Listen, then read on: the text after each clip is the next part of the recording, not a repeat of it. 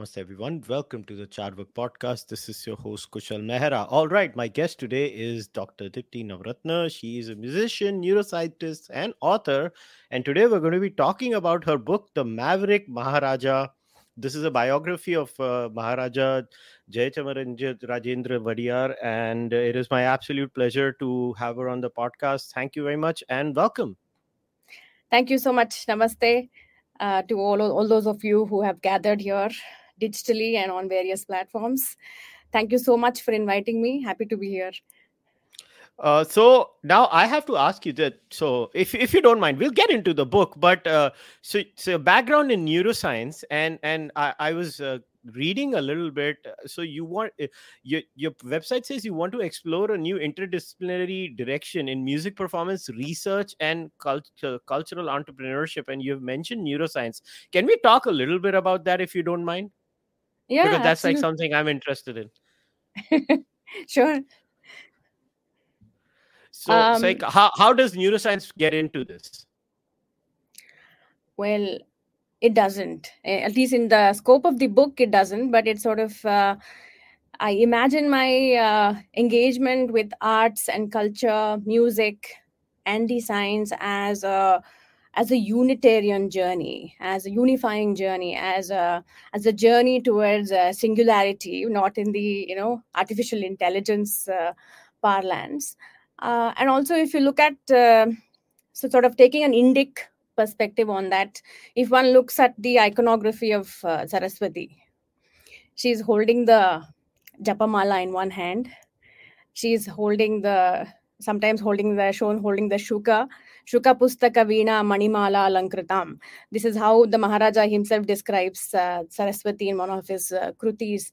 So there's through these iconographies, she's definitely wielding the veena, the symbol of creative expression. So all of these iconographies in our culture talk about the multifacetedness, the multi dimensionality of knowledge. And so I'm not satisfied simply singing the music. I'm very much interested in researching about it, trying to find out who we are, why we are, and how we got here, and why do we sing ragas and not. Why do we find joy in creating and enjoying ragas as opposed to symphonies? And that's where the neuroscientist steps in. And perhaps probing into the psyche of multifaceted personalities like the Maharaja, who was a polymath. My training in the psychological aspects of neuroscience gives me a slight edge into understanding the maverick manodharma, if you will. And so neuroscience, music, arts, culture, research, performance, cultural entrepreneurship, and now cultural diplomacy. That's my new pet peeve. So all of these things coalesce into one gigantic zigzag puzzle that I call my career orientation and journey. So Yeah. and I So find great pleasure in that multidimensional path towards excellence, seeking excellence. But don't you think it is kind of appropriate in today's world where interdisciplinary or multidisciplinary approaches to finding truths is the requirement of the day? Because if even if we look at academia today, whether in the West or in India, academia is slowly. I mean, there is always going to be academic orthodoxy, and I'm not saying this in a pejorative way or necessarily.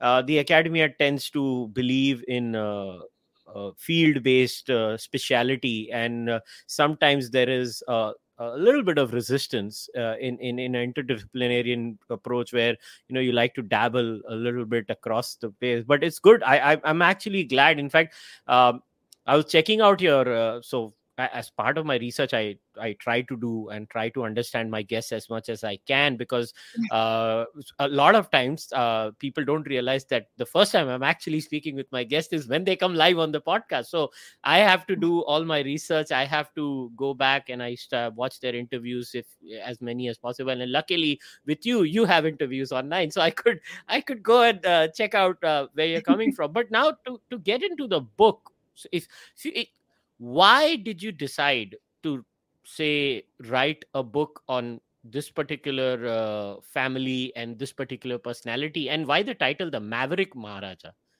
Yeah. Well, the book was a beautiful accident.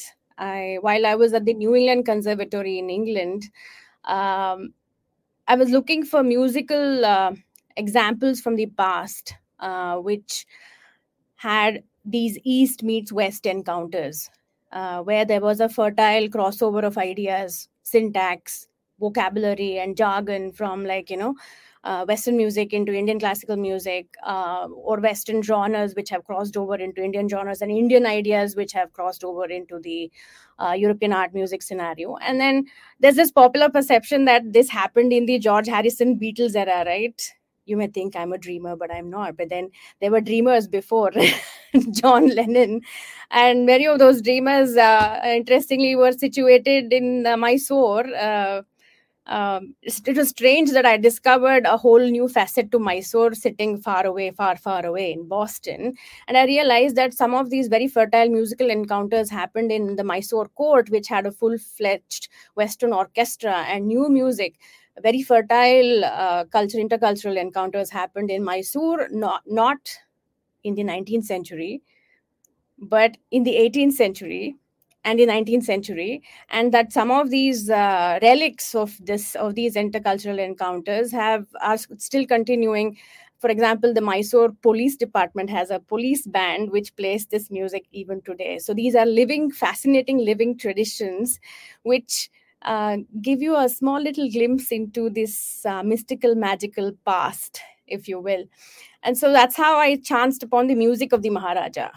And because the Maharaja Jaicham Rajendra Wadiyar had written exclusively for the band, combining Western musical syntax with Carnatic ragas and kritis and so on, I was drawn to his music. I was fascinated by his music, that somebody could actually imagine a whole new idiom. And then I got fascinated with the personality, because music can really, really mirror a person's psyche in ways that nothing else can. And so I began writing about his music, and I decided that his life is fascinating enough, and that this story has not been told. There was no biography of the man. And while we were growing up in Bengaluru, I was born and raised in Bengaluru, and so I've done my share of mugging up the history textbooks to, get passing marks. The man was always the fill up the blanks question. I sort of remember him as the last Maharaja of Mysore. That was the place that our history as written and enjoyed at that point in time, had accorded him. And so there was so much more to his personality, and so much of a international impact the man had during his time and period. And I was quite intrigued initially that nobody had actually written about him in English, and a full on biography for national or international consumption. And sort of I tiptoed myself into his life, and found myself completely consumed by the man and his polymath genius, and decided to do another crossover into history and biography, and donning the role of a biographer, which is a very complicated place to be in for various reasons. So if you don't mind me dabbling a little bit more into this music bit, as you said, Western music being influenced by the East and East being influenced by the West. um, you obviously are a professionally trained singer, musician. You understand this. So, and very rarely do my guests have the opportunity. My guests are people who are from a musical background. I mean, I've had Ram Sampath, I have Sonam Mohapatra on the podcast. So Right. so wherever I get people who are way more skilled than I am, obviously I try to make the most of it. So I'm going to take this opportunity and nerd out a little bit. Can you share some examples and explain to my viewers and listeners what exactly do we mean when we say A type of music is being influenced by B? And I don't care if you have to sing or you don't have to sing. I'm not saying you have to. I'm just saying, please explain this, because it is very important. Like I don't know how else to say it. Like I get very nerdy when I listen to these things. Like I was like, wonder what has happened. So can you explain this a little more? Yeah. There is this thing called the Mysore State Anthem. And in fact, that can be considered the very first East meets West intercultural experiment. When Jayachamrajendra Wadiyar's grandfather, Chamaraja Wadiyar the 10th, was actually restored on the Mysore crown, they wanted an anthem for Mysore. There was always the anthem for the king, the emperor, and they wanted a benediction which would actually evoke uh, those very sentiments for the Raja. Because after a short hiatus, the Raja had come back on the throne, and Mysore was being restored to the warriors.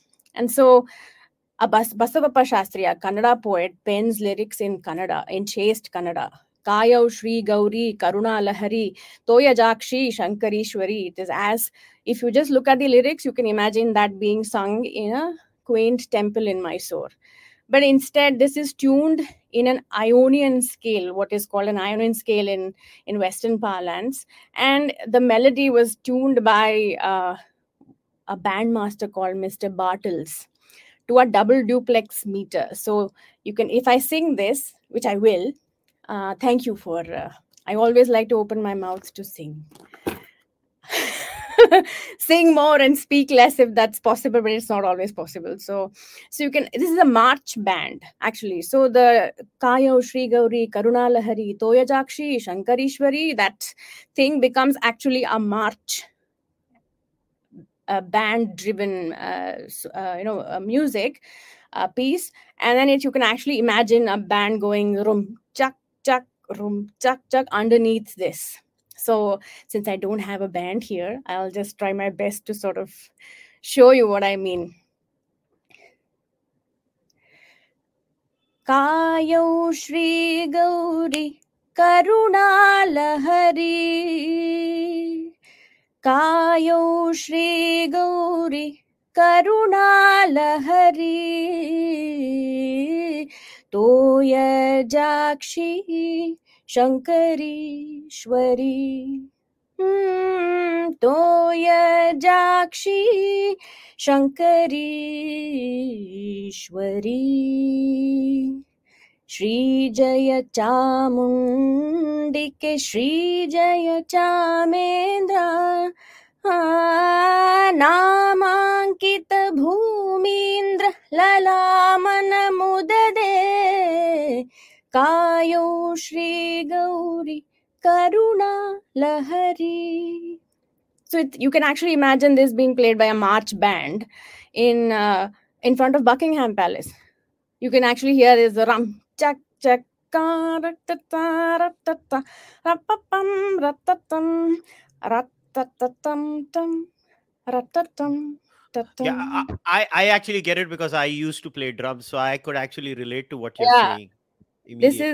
This is arranged for a full scale band with the brass band and the trombones howling and the cymbals going rap on the on the high beats of the music. So yeah, so these ideas of a benediction get melded with the idea of a march band, and most importantly with the idea of state pageantry, right? Even today at the Mysore Dasra, which is a fairly religious congregation, you will find these men sporting fairly Western costumes straight from Buckingham Palace playing these, march tunes today. And there's a reason that they are doing that for Chamundi.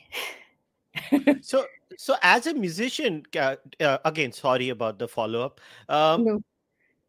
So the Western singing style and the creative style, if I try to understand it, it has less scope of maneuvering and experimentation in comparison to the Indian style. And you being a trained classical singer, so who better to ask this question than a trained classical singer? So how does one do the blending then? Because like in classical singing, from Yeah. what I have understood, is like I have seen interviews where the musicians playing with, say, for example, Bhimsen Joshi, have to adjust to what he's doing. He doesn't adjust to what they are doing. So they are like, Yes, yes. okay, if he goes left, we go left. If he goes right, we go right. And it is all spontaneous. So how does the Western pattern, which is very fixed, there are fixed chords, there are fixed sets, there are fixed beats, everybody follows a pattern. How does Yeah. the East meet the Western? You're so right. Although on paper, the idea seems very romantic, right? East meets the West, and our raga meets symphony, Beethoven meets, Dikshitar, and Tyagaraja meets Debussy, and all of that. But they're highly incompatible systems at their very core identities. For example, raga music is rooted in monophony, like you can't harmonize a raga. And then for a symphonic form, harmony tonality is at its very root. So, and then in terms of complexity, let's look at these systems in just in terms of complexity.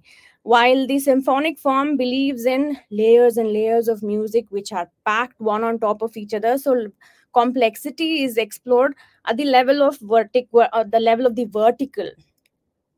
Sometimes a trombone is just doing pup, pup, pup, pup, pup, pup. And then there's a violin that is soaring like on top of that, and the operatic voice may be doing fairly simple maneuvers on top of that. But as a whole, that vertical slice of music comes out as extraordinarily sophisticated and complex.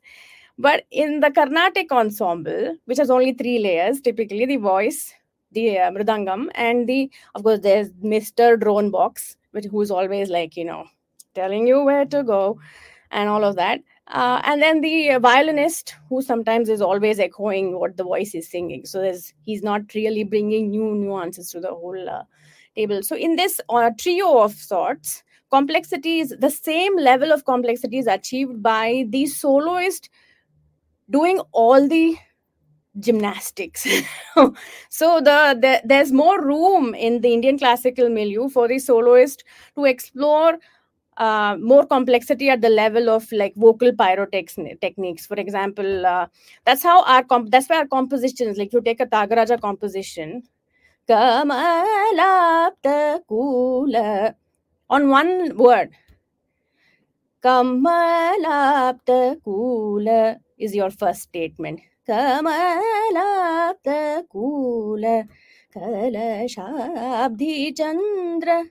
There's more room for the vocalist to develop the musical idea at the level of the line, at the level of more sangatis as they're called in music, and for this complexity to emerge horizontally than vertically in a symphonic form. I think that's sort of both forms have the same level of complexity, but they achieve it in various directions and in various dimensions. So if you put them together,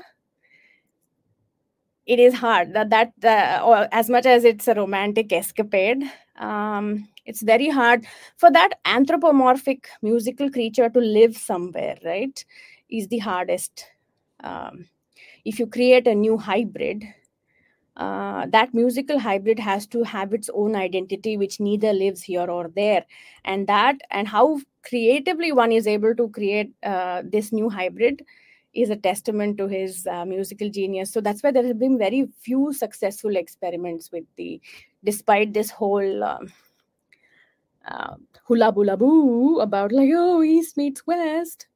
Well, some of the Carnatic fusion is just simply substitutions. You remove the mridangam with and put a drum in its place, and then you remove the tambura and then simply add chords to it, which is really no real innovation, right?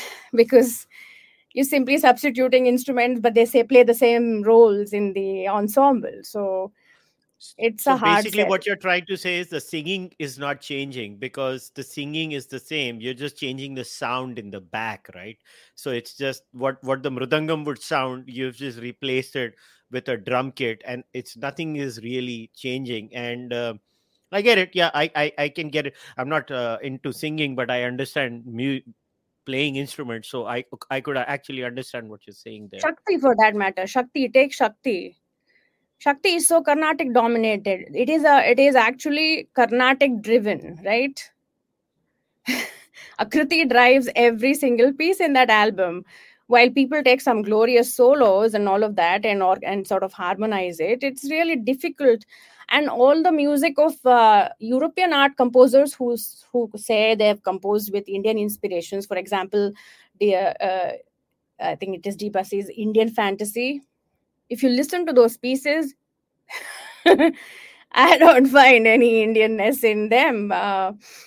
So, like I said, those hybrids have to live somewhere, and then that's the challenge with these East meets West experimentations. But it's good. I'm all for experimentation because nature believes in recombination. Nature believes in moving forward. Nature believes in all kinds of enveloping non-enveloping creativity. So some experiments will fail, some experiments will live on, some experiments will become mainstream, like the violin in Carnatic music. It was an experiment one at one point in time, and it's Mhm. now the mainstream. So So one fascinating thing about the Maharaja, I like to read a bit from your book, is that you say this Maverick Maharaja dreamt of minting reams of pedantic papyrus. He curated the only translation of the terse 10,552 mantras of the Rig Veda Samhita to Kannada, so his people could access that treasure.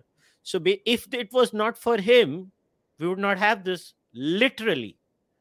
literally. And another Oh. backstory to that is he did this after he stepped down the throne of Mysore. It is as if he was he was fulfilling his Raja Dharma even after he actually had officially signed it off. And it's these vignettes that make his story very, very heartwarming. And see, we are sold and told this sort of story.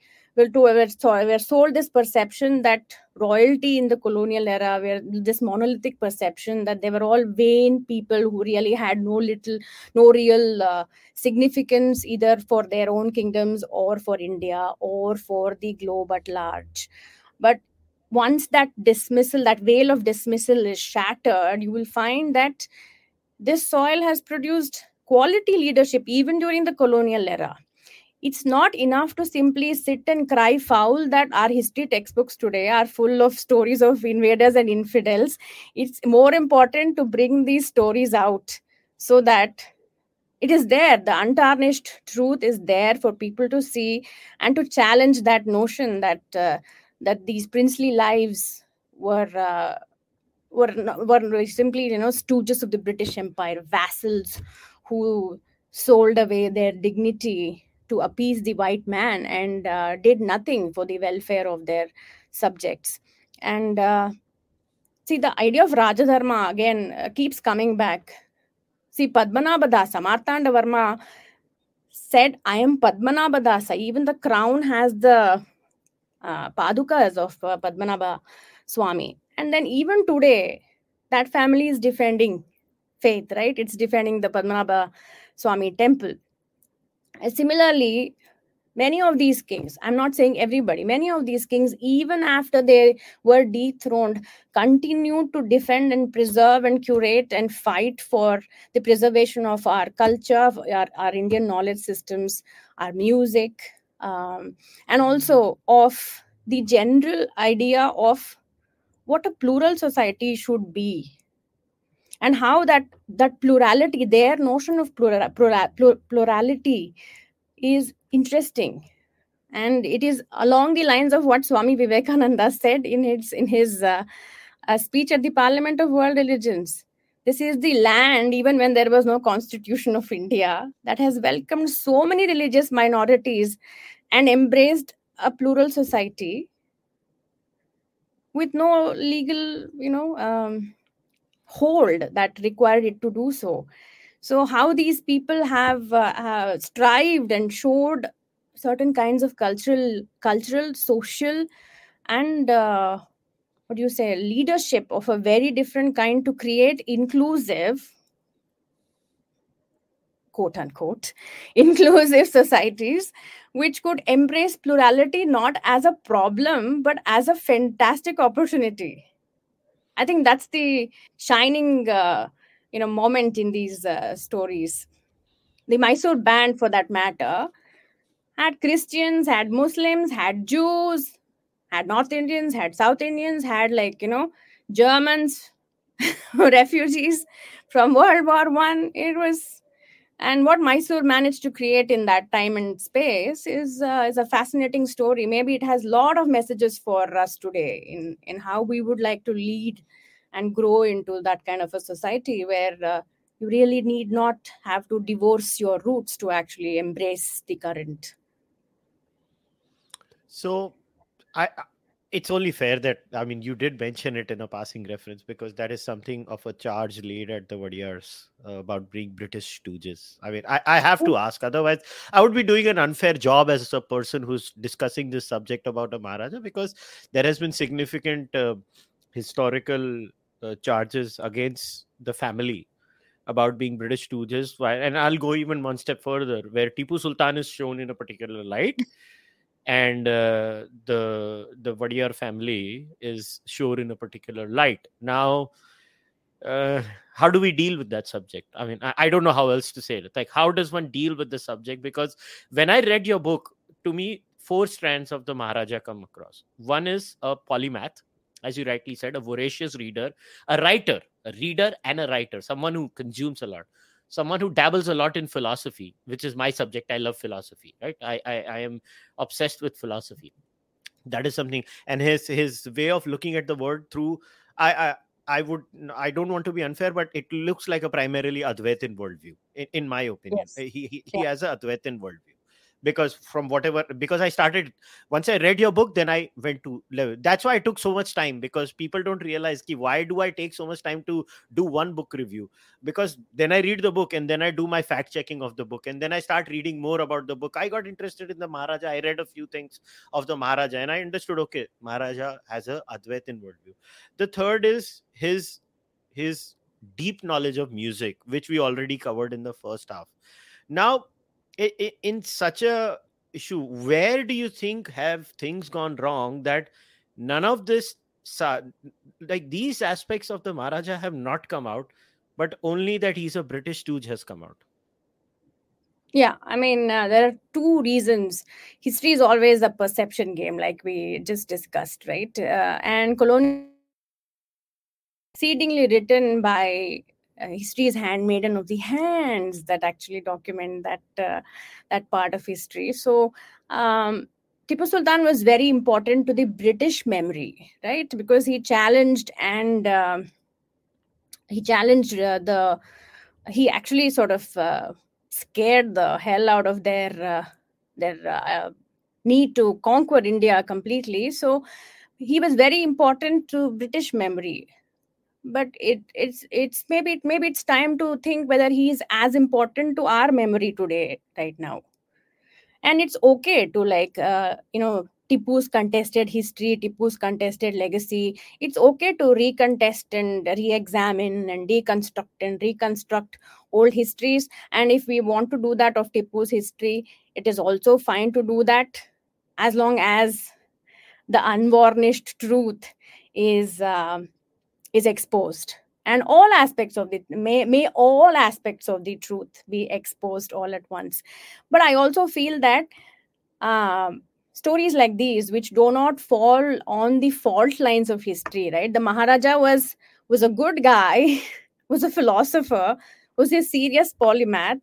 He his gifts to India, for example, the Wadiyar kings gave India so many of the national laboratories. The history of science in South India is so inextricably linked to uh, the Wadiyar legacy. For example, Vani Vilas Sarnidhana, the regent queen, actually gave permission to start the Indian Institute of Science, and which the Maharaja furthered and added the aeronautical engineering department and so on.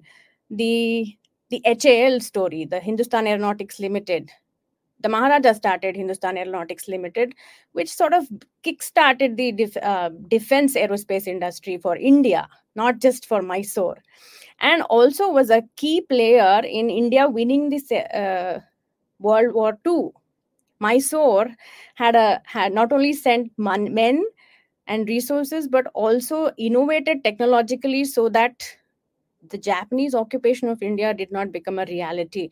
Mysore sent a whole squadron called the Mysore Squadron of jets, called the Mysore Squadron, which fought uh, for British India.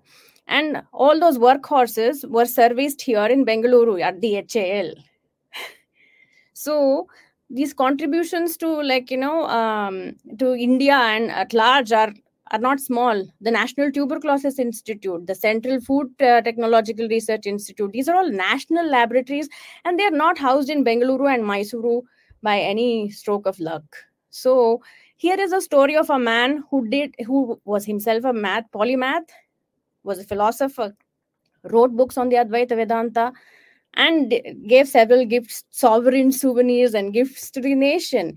To sell this story, I've realized, because it does not fall on the fault lines of history, like, is very, to sell this story or to tell this story is very difficult, because it is not TRP worthy in so many ways. Because I've realized it's very difficult to sell a good story.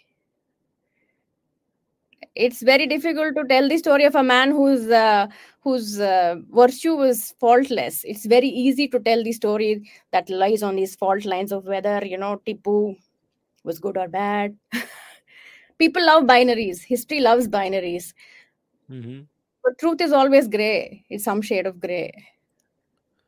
Yeah, it is true. Can we talk about this bit? I just want to read this excerpt here. You say the monist philosophies of Advaita Vedanta and the oldest and the most premier school of Vedanta anchored the mind of JCW. He was a Sri Vidya Upasaka, an ardent student of the practice of Sri Vidya, which Yeah. imparts knowledge of the self through an alchemy of Tantra, Mantra, and Yantra. In his life, one finds a shining example of how religious practice can engineer a mind that's capable of transcending the binaries of reason and faith as understood by the West. The core ideas of Western Enlightenment were built around the centrality of thought and reason. It believed in the absolutism of evidence of the senses, of observation and inference as primary sources of gaining knowledge. Now, what exactly did the Maharaja say when it came to understanding and garnering knowledge? Yeah, in this chapter, I call him a bhogi of knowledge. The Maharaja had one big vice. He had an insatiable urge for knowledge, and he gambled avidly with his very many faculties to, like, always, he was always a seeker of knowledge. In fact, I'd like to sort of read um, this quote, which is there in the foreword, written by his daughter, Maharaj Kumari Srimati Indrakshi Devi Vadiyar. He says it's very interesting to note how he looks at himself. He was a pedigree king, he was many things, but it's very interesting to see how he himself perceived his role and his place in space. So he says, several positions of honor and dignity I have held in my life as a result of the circumstances of my birth. But there is one position, one destiny I have carved out for myself, and that is as a student, shall I say, an advanced student of literature, history, philosophy, music, and above all, our ancient culture, which illuminates my path and which serves as a perpetual refreshment for my mind and soul. So, that sort of fully encapsulates how he placed himself in the larger milieu of things, and the Raja Dharma, or his role as the administrator or a statesman on top of the Mysore Gaddi, was just, he saw as one of the many roles that he was born to fulfill. He was not the crown. And that's why I write in the very beginning that it's not very often that the man emerges from the shadows of the crown. How many biographies of Maharajas are beyond the crown? That's another interesting point. When Mysore exited his world, right? So it's as if when Mysore exited his world, he was only 30. But for 10 years, as a 20-year-old lad, he was thrust on the Mysore throne. And for 10 years, through the one of the worst political times for both Mysore and India, he was on the Mysore throne. And when Mysore exited his world, it's as if multiple avatars rose in his life.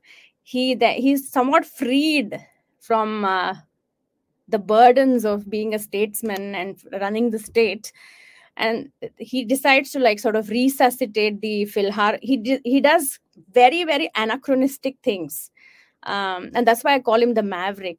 The time and place and the way in which he did what he did, that's what makes him a maverick. It is not the sum total of the things he achieved in his very short life of 55 years. But once he was freed from Mysore, he said, oh yeah, many, many avatars rose. He was a benefactor. He resuscitated the orchestra scene in London, founded something called the Philharmonia Society, not in Mysore, but in London, which continues to play today as the Philharmonia Orchestra. And he wrote about the Advaita Vedanta. He furiously composes 100 compositions and never looks back. Did not even bother to document them. He was more bothered about saving the legacies of other musicians in Mysore and abroad, and decided that he wants to be a cultural ambassador, wants to write and lecture all over the globe about Sanatana Dharma, about Indic values. He was one of the founders of the Vishwa Hindu Parishad. Another lesser known fact is that some of the very early meetings of Vishwa Hindu Parishad, its mandate and all of that, was chalked out at the Mysore Palace with the financial assistance and blessings of the Maharaja. So he did all of this. And the interesting thing is the fact that he was a very religious man. He was a very religious man. The Sri Vidya, like I said, the Sri Vidya Upasana provided him with the key to tide over his turbulent times. So I'm sorry, I'm sort of launching into very long monologues here. But see, I'll take a short segue here. Aristotle did not believe in the idea of a philosopher king because he thought the idea of a thinking man is really antagonistic to the idea of a king who's supposed to be all brute and testosterone, right? Plato's philosopher king was rejected by many people, although Alexander the Great, who calls himself a philosopher king, was supposedly a bhakt of Aristotle. So the Western world has actually battled with this idea of a philosopher king. But in India, we've had a huge long list of kings who used philosophy to anchor their soul, who used philosophy to show them the way. Who else but the king needs philosophy more than more than anybody else? The king's mind, the king's psyche, the king's atma. King's atman needs ways to meet the Brahman, right? So in the Maharaja's life, his practice of the Sri Vidya also powered his creative offerings. All of his music is about the Devi and his journey with the Sri Vidya. It also gave him this requisite separation to let go of Mysore and to tide those circumstances. It's a story of will over destiny, and to do what is best without an over attachment to to one single role as a statesman and as a king.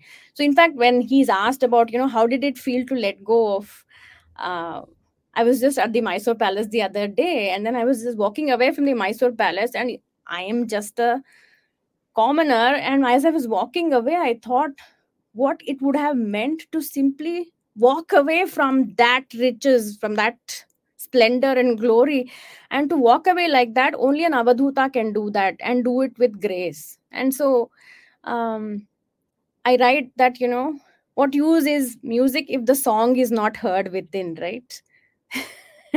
What's the use of philosophy if it does not give the philosopher, the tools to tide over his circumstances gracefully and beautifully, and create an alchemy of opportunity? And that's exactly what the Maharaja did. When Mysore exited, he said, great, I'm now going to be a Freemason of my own destiny, and did whatever he wanted to do. He decided to take up this Rigveda Samhita project. 15 years. There is no other translation of the Rigveda Samhita in any other vernacular language other than Kannada. It took 15 years of so many hands and minds to do that. It is a Herculean task. It is a mammoth project that was completed by the Maharaja fully on his expense, and it's available for the Kannadigas to access the divine knowledge um, of our knowledge system. So those things, somebody who's unconditionally, as I write in the book, somebody who's unconditionally hell bent on being himself first, gaddi or not, that to me Yep. sounds like a maverick. And somebody who's, see, the fact that he was a religious man, believed in Hinduism, did not prevent him from appreciating the beauty of a symphonic form which had no metaphors or symbolism of Hindu life. So it's that very beautiful, rooted in one's dharma, rooted in one's culture. But then looking at the incoming, not as a problematic, you know, irritation, but as something that presents a beautiful opportunity to grow I into get it. something beautiful. Yeah. I get it. But you use the word Avaduta again. I want to read this bit in his lecture Avaduta Reason and Reverence and the Indian Institute of for World Culture. Yeah. JCW describes the equanimous state of an Avaduta thus, quote, he is described as a pure, sinless, aesthetically balanced bhogi, enjoyer of lives. And obviously, you say Sudat Niranjana Samarasa Bhogi. This indicates that the Avadhuta is adept in the art of life. His fascination with the concept of an Avadhuta was perhaps because it was a philosophy closest to his reality. The Avadhuta Gita gave him the recipe to enjoy his royal material bhogas while consuming the redeeming spirituality of the arts, music, and literature. Most importantly, it contextualized his incessant bhoga of knowledge, which he did in great amounts throughout his life. Now, a lot of people may not know this fact that when India got its independence from the British, and obviously when the princely states were Sardar Vallabhbhai Patel and the Indian government went one by one. Mysore was one of the first states that basically pretty much said, "Okay, we're part of India," right? Yes. Yes. In fact, that landslide of the princely states taking this idea of an instrument of accession was triggered by Mysore's signing and Maharaja's signing the instrument of accession, because there were many princely states, very small princely states. There were these big five princely states: Mysore, Baroda, um, Gwalior. So these princely states were the big five princely states, and they wanted several of them to actually kickstart this um, landslide towards sort of creation of this Indian Union, because back then the idea of a Balkan India, right, was looming large. Um, for many of us really do not know, and I also did not know until I did in-depth research, was that India had elections even before we formally declared independence, right? And there were many princely kingdoms who were wanting to join Pakistan, and they were, and what was, not Pakistan then, but they were planning to join the other nation, and they were inside India. For example, Hyderabad, the Nizam of Hyderabad was not willing to join the Indian Union. So it was Patel and VP Menon who devised this gulpable pill called the instrument of accession. It was actually pure genius, I would say.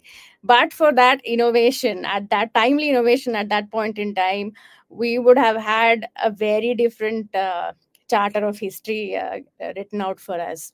So the instrument of accession was pure genius. They said externalize defense, externalize your external affairs, and you will get autonomy to run your state. So from 1947 to 1950, the Maharaja was a sovereign. So there was a constitution of Mysore, which ran Mysore until the idea of the Indian Republic emerged in 1950. So that's when actually Mysore melded with the Indian Union, so to speak. And so this whole nation building story of Mysore melding into India, and JCW or Jaicham Rajendra Wadiyar joining hands with Patel. He also gave his Mysore Dakota. It was his magic carpet. So it was his personal jet, and he gave it to Sardar Patel. It put it at his disposal, and Patel used it extensively to fly to all of the princely states and get consensus on sort of the formation of the Indian Union. So there's this story, actually, there's this message by Patel also where he says he had clocked several thousands of miles on the Mysore Dakota before he actually landed in Mysore. So he saw that as a very interesting thing, that he had never set foot in Mysore, but he had used the Mysore Dakota to fly all over India to create consensus for the Indian Union. And he is very, very thankful to the Maharaja for having done that on his own accord. Nobody asked him to, or there was no regulation that required him to do that. Yeah, in So, fact, I want to read this. When asked how difficult it was to make the decision to give away his kingdom to the Indian Union, he replied, quote, I was inclined towards Vedanta almost right from my childhood. It was not at all difficult to change the new situation. We are all parts of Paramatma, the great soul, Vishwatma, the universal soul. This is ruling over us. Democracy is a practical application of this universal principle. By saying democracy is an application of the principle of Vishwatma, it is as if he stands on the shoulders of the men of enlightenment and the Advaita at once to come to this simple acceptance. Of what use is philosophy if it does not help men write their realities? And then you have obviously quoted him on his 37th birthday in his reply to an address presented to him by the Chief Minister on 29 July 1956. You have just mentioned it before that. You have referred in your address to what your generosity has termed my sacrifice. I do not look upon it as such. If destiny has decreed that over the past few centuries the progress and the prosperity of the people of this beloved state should be in the hands of the Wadiyars of Mysore, then that same destiny now ordains that the time is ripe for the people, now grown to full political stature in a free democratic republic, to rule themselves. The rule of the Maharajas has indeed fulfilled its purpose, the purpose of making the people fit to rule themselves. This is a very mature statement. this is yeah. this is a very good statement. But now I have to talk about this. You mentioned this, and you mentioned Vikram also in the book. So you talk about the origin of Mysore Pak. Now let us settle this once and for all, because Anand Ranganathan and everybody seems to have an ongoing debate happening on Twitter right now. So what is Mm. the origin of Mysore Pak? Tell the story. I think it originated as a quick fix recipe that was cooked up in a haste. That's the anecdotal story. I fail to remember the name of the chef who actually did that, and it was a huge hit with the royal family, and was prescribed to be part of the feast for several festivities. So, being a Mysorean, I'll say Jai Mysore. It was. It happened in Mysore. All roads lead to Mysore. Jai Chamundi. Yes. So yeah, so in your book you say the legend has it that Mysore Pak the dessert as was an accidental success. Kakasura Yes. Madappa, the chief chef of Nalvadi Krishnaraja Vadiyar, on an occasion had to make a dessert rather quickly, mixing gram flour and ghee to a sugar paka concoction. The experimental Mysore Pak was presented with the royal thali, and it was an instant hit. Today, this Mysore Pak is sold to gourmets all over the world and is a standard staple in most meat stores. Like I don't know how to say this. This is such a like anticlimactical end to the whole story. I thought somebody must have sat down. Okay, let us try this. Let us try that. And No. then this seems like, "Arey, jaldi karo. We have to find something." He wants to झटपट eat. कुछ बना लो. Yeah. So this is like, खोदा पहाड़ निकला चूहा जिसको बोलते हैं ना हिंदी में. And it's like, what the hell? When I read this part in your book, I was like, damn it, this is all the origin story is. I thought it must be some complex creation. Yeah, no. And it's a case of sweet serendipity, actually. And that the fact that it sort of, was a hit with the royal gentry, and everybody was like, yeah, give me some of that. And so I'm with Vikram on this one. Uh, for Yeah. sure. All right. Uh, So Okay, so let me now take a few questions, because there are a few questions that our viewers have asked also. So, someone has asked, what do trace their ancestry to Gujarat, Dwarka, Yaduvanshis? Is there a Gujarat connection in the music, just like Jaggery in Sambar, I guess somebody has written. So, do you know Interesting. about them? Yeah, according to historians, there are sort of two stories on the origins of Wadiyar presence. One is that there were two brothers who came from Gujarat, and they were invited by the queen, who was wanting to slay one of the evil suitors of to her daughter. That's one story. So there is this. The other story is that the Wadiyar dynasty, or the two brothers who founded the Wadiyar dynasty, were actually from the Arsu community. There were several Dalavois, right? So the Vijayanagara Empire was a confederation of very many chieftains and generals and Dalavois, and the what do you say, the warrior communities, several warrior communities who used to collect taxes for the Vijayanagar Empire, and who functioned as local warlords and sometimes as kings. And so there was this presence of the Arsu Wadiyar uh, gentry in that area. And the other story is that they were localites who actually helped dethrone an evil usurper to the throne, and finally installed themselves on the throne after the fall of the Vijayanagar Empire. But there is a Gujarat connection, because there are many, many Gujarat connections. Chamaraja Wadiyar was great friends with, and Mysore and Baroda have this very, very interesting shared ancestry of leadership and preserving Indic culture. There's an Oriental Research Institute in Mysore. There's an Oriental Research Institute in Baroda. There's a ties of friendship, ties of women given in marriage to each other's royal families. So Mysore and Baroda and Gujarat have I forget the most obvious one. There is a Sayaji Rao Road in Mysore named on Sayaji Rao of Gaikwad of Baroda, and there is a Wadiyar Road that I think, if I'm not wrong, leads into the MS University today in Baroda. So they were great friends, and Mysore and Baroda mimicked their administrative ideas on democratic apparatuses. Universities, MS University was modeled on the Mysore University idea, and so on. So there's been a lot of give and take, and positive things that have happened in this road from Mysore to Baroda. There was also a big railway line, if I'm not wrong, that went from Mysore to Baroda, and Dharwad in Karnataka, being the cultural capital for Hindustani music, is perhaps because it was the stopover point of this railway line from Mysore to Baroda. So many things went on that line, I must say. That's fascinating. That's fascinating.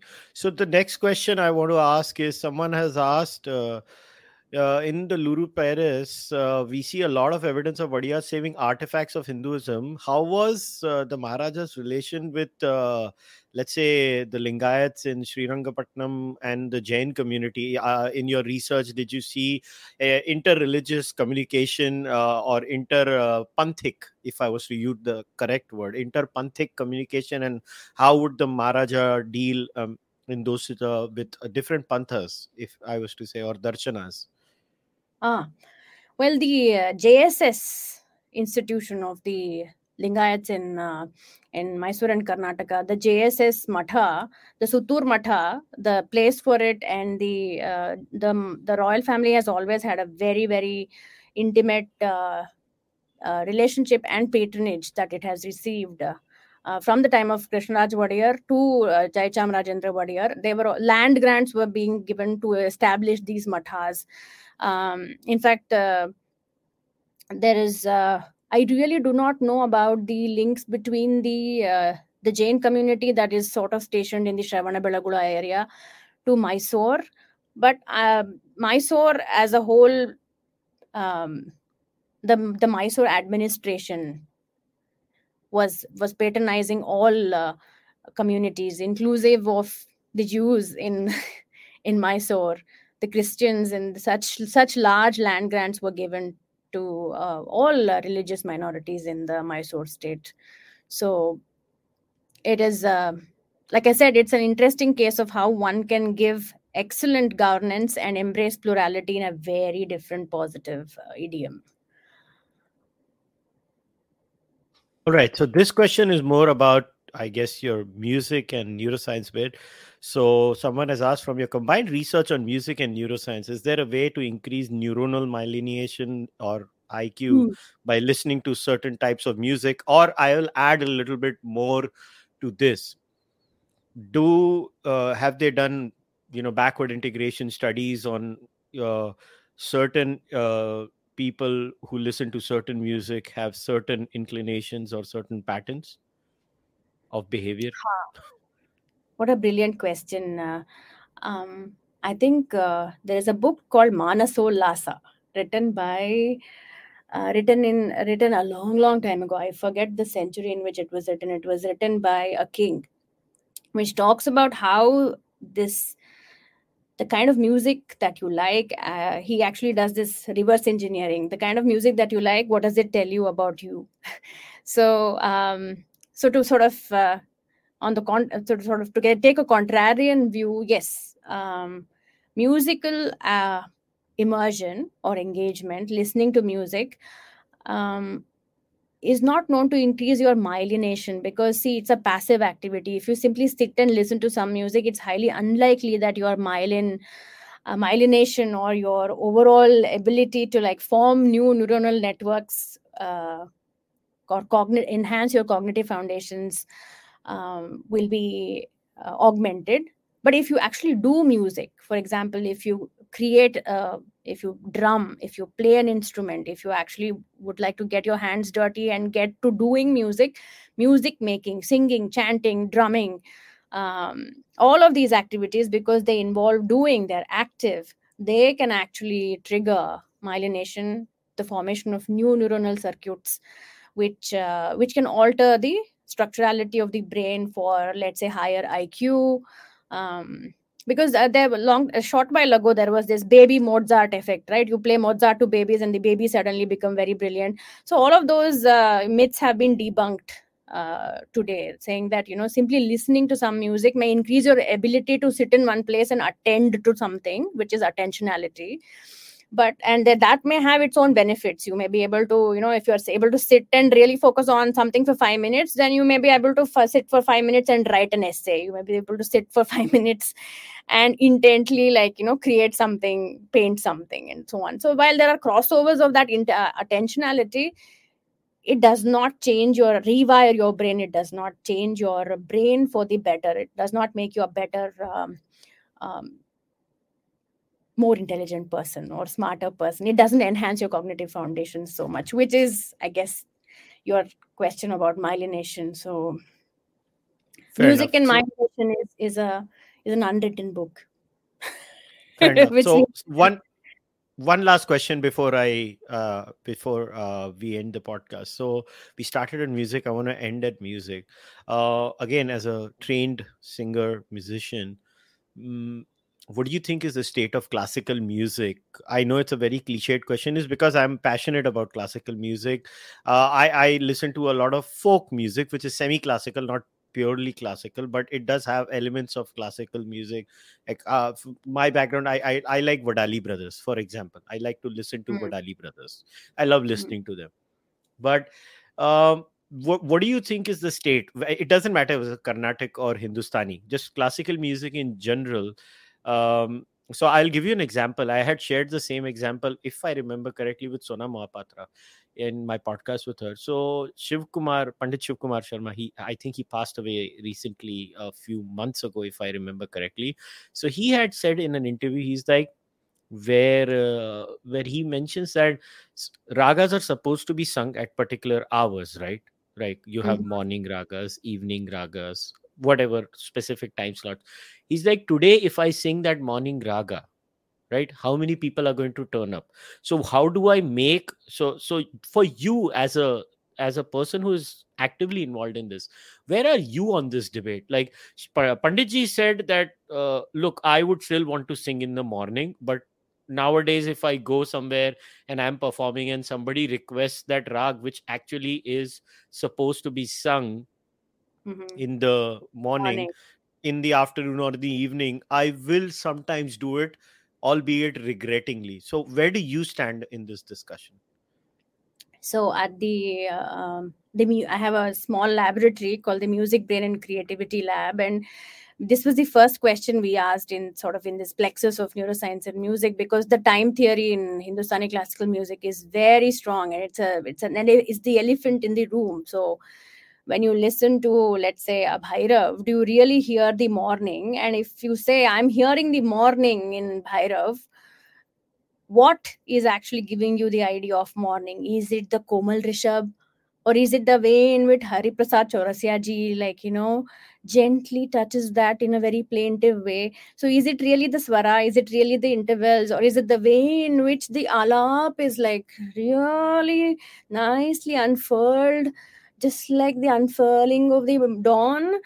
Or is it the timbre of the flute itself? So we did this very short experiment. We scrambled samples of Hindustani classical ragas, morning, evening ragas, and we asked people who had no sense of the time theory, or they were not musicians, so they had no idea of the praharas and the ragas and so on. So we played these samples to them, set of 3 samples, and we asked them, well, which one of these is, according to you, signals the morning, the afternoon, and the evening, and why?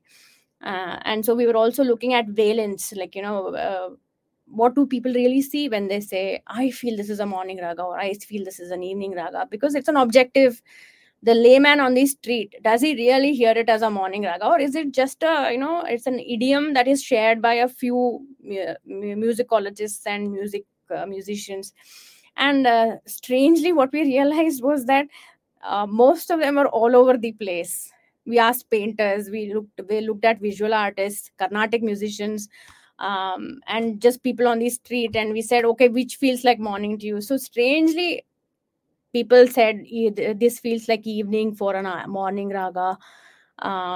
People associated emotions with ragas, like, happy, sad, meditative, plaintive, but never mapped it to time. They couldn't associate time very intuitively, as intuitively as they associated emotions to, like, certain samples. And strangely, everything that Hariji played, Hari Prasad Chauresa plays on his flute, sounds meditative to everybody. So we realize that it is the timbre, or that sonority, or the quality of the instrument from which that raga is heard or sounded, that actually is the deal breaker. It can actually sing in the morning or drown the evening. And so there is really no what do you say, general neuroaesthetic consensus on that. But as a musician myself, the Carnatic classical tradition really does not follow the morning evening ragas. And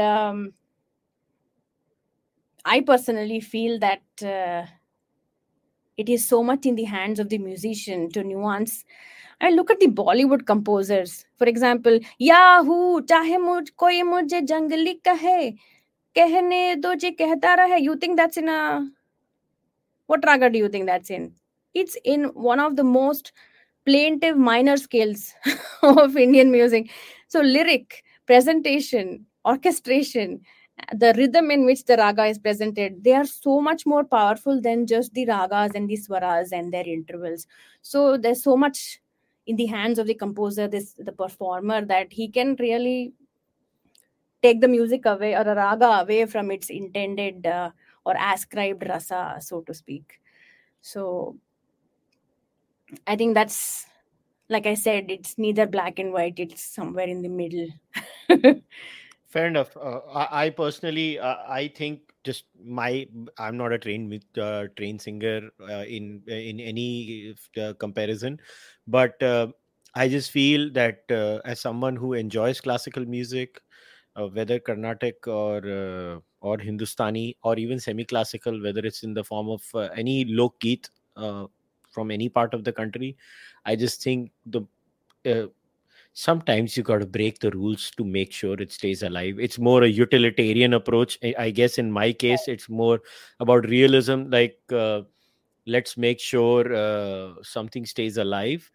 And I guess if that means sometimes we have to sing in the evening, morning raga in the evening, I think there is nothing wrong in it. But yeah, this has been an absolutely wonderful experience talking to you. First of all, thanks for coming and writing this wonderful book. So what next project, if you could tell us? Well, from the desk, I guess I'm now looking at the intercultural encounters of music in the Mysore court. So that's the next book on how Mysore subverted coloniality into a culture of cultural resilience. So that's the next book. I'm also sort of the biography. I've been bitten hard by the biography bug. I realized that there is not a biography of Nalbadi Krishnaraja Wadiyar, the Maharaja's uncle, who was known as the Rajarshi. And so, like I said, it's one thing to say, sit and cry foul that there is not enough of this positive stories floating around, positive psychology on the Rajas floating around, and that we are only documenting invaders. I want to actually sort of get down and write more and create more literature in that domain. So that's what's coming up next. As a musician, I'm interested in cultural diplomacy. That's my next project. I'm looking at how our music, classical music, can be used as an agency to connect global communities. Um, so, like a Kanakadasa meets Rumi, and Kabir meets Kuvempu, things like that. Awesome. Awesome. I really look forward to it. And once again, thank you very much for coming and chatting with me over here. I wish you nothing but success. And, this is fun. I always, it is always nice to talk to people who are way more talented than me. At least, I know what I can aspire to be. No, I would not accept that. Kushalji, you have really, really, really, it's an art to actually bring out the best from each one of your interviewees. And I've felt the joy of being in some very safe, adroit hands. Thank you so much for inviting me onto this show. And I look forward to more such associations with you. Oh yes, we definitely are going to speak again. I'm going to try to do something where I'll maybe organize a music discussion where I'll have you, I'll have some other people. I want to Oh, I yes. want to do that. I've already thought of what I'm going to do. I'm going to share it with you when we go offline. I'm going to try working around with that. But guys, before we wrap things up, once again, in the description of the podcast, if you're watching this on YouTube or you're listening on Spotify, iTunes, जो भी audio platforms होते हैं, go and check the description. In the description you will see Dr. Navratna's website. You can go and check that website out, and it will have her YouTube channel, the Facebook page, everything else. Also in the description you will have a link to buy the book. I would recommend all of you to go and buy the book. And as far as I'm concerned, you know the drill. The Charvak podcast is a member driven podcast, so if you can support me, become a member on Fanmo, YouTube, Patreon, or buy the merch. Subscribe to this channel, like this video, leave your comments over in the comment section. I'll see you guys next time. Until then, namaste, take care, bye bye. Namaste.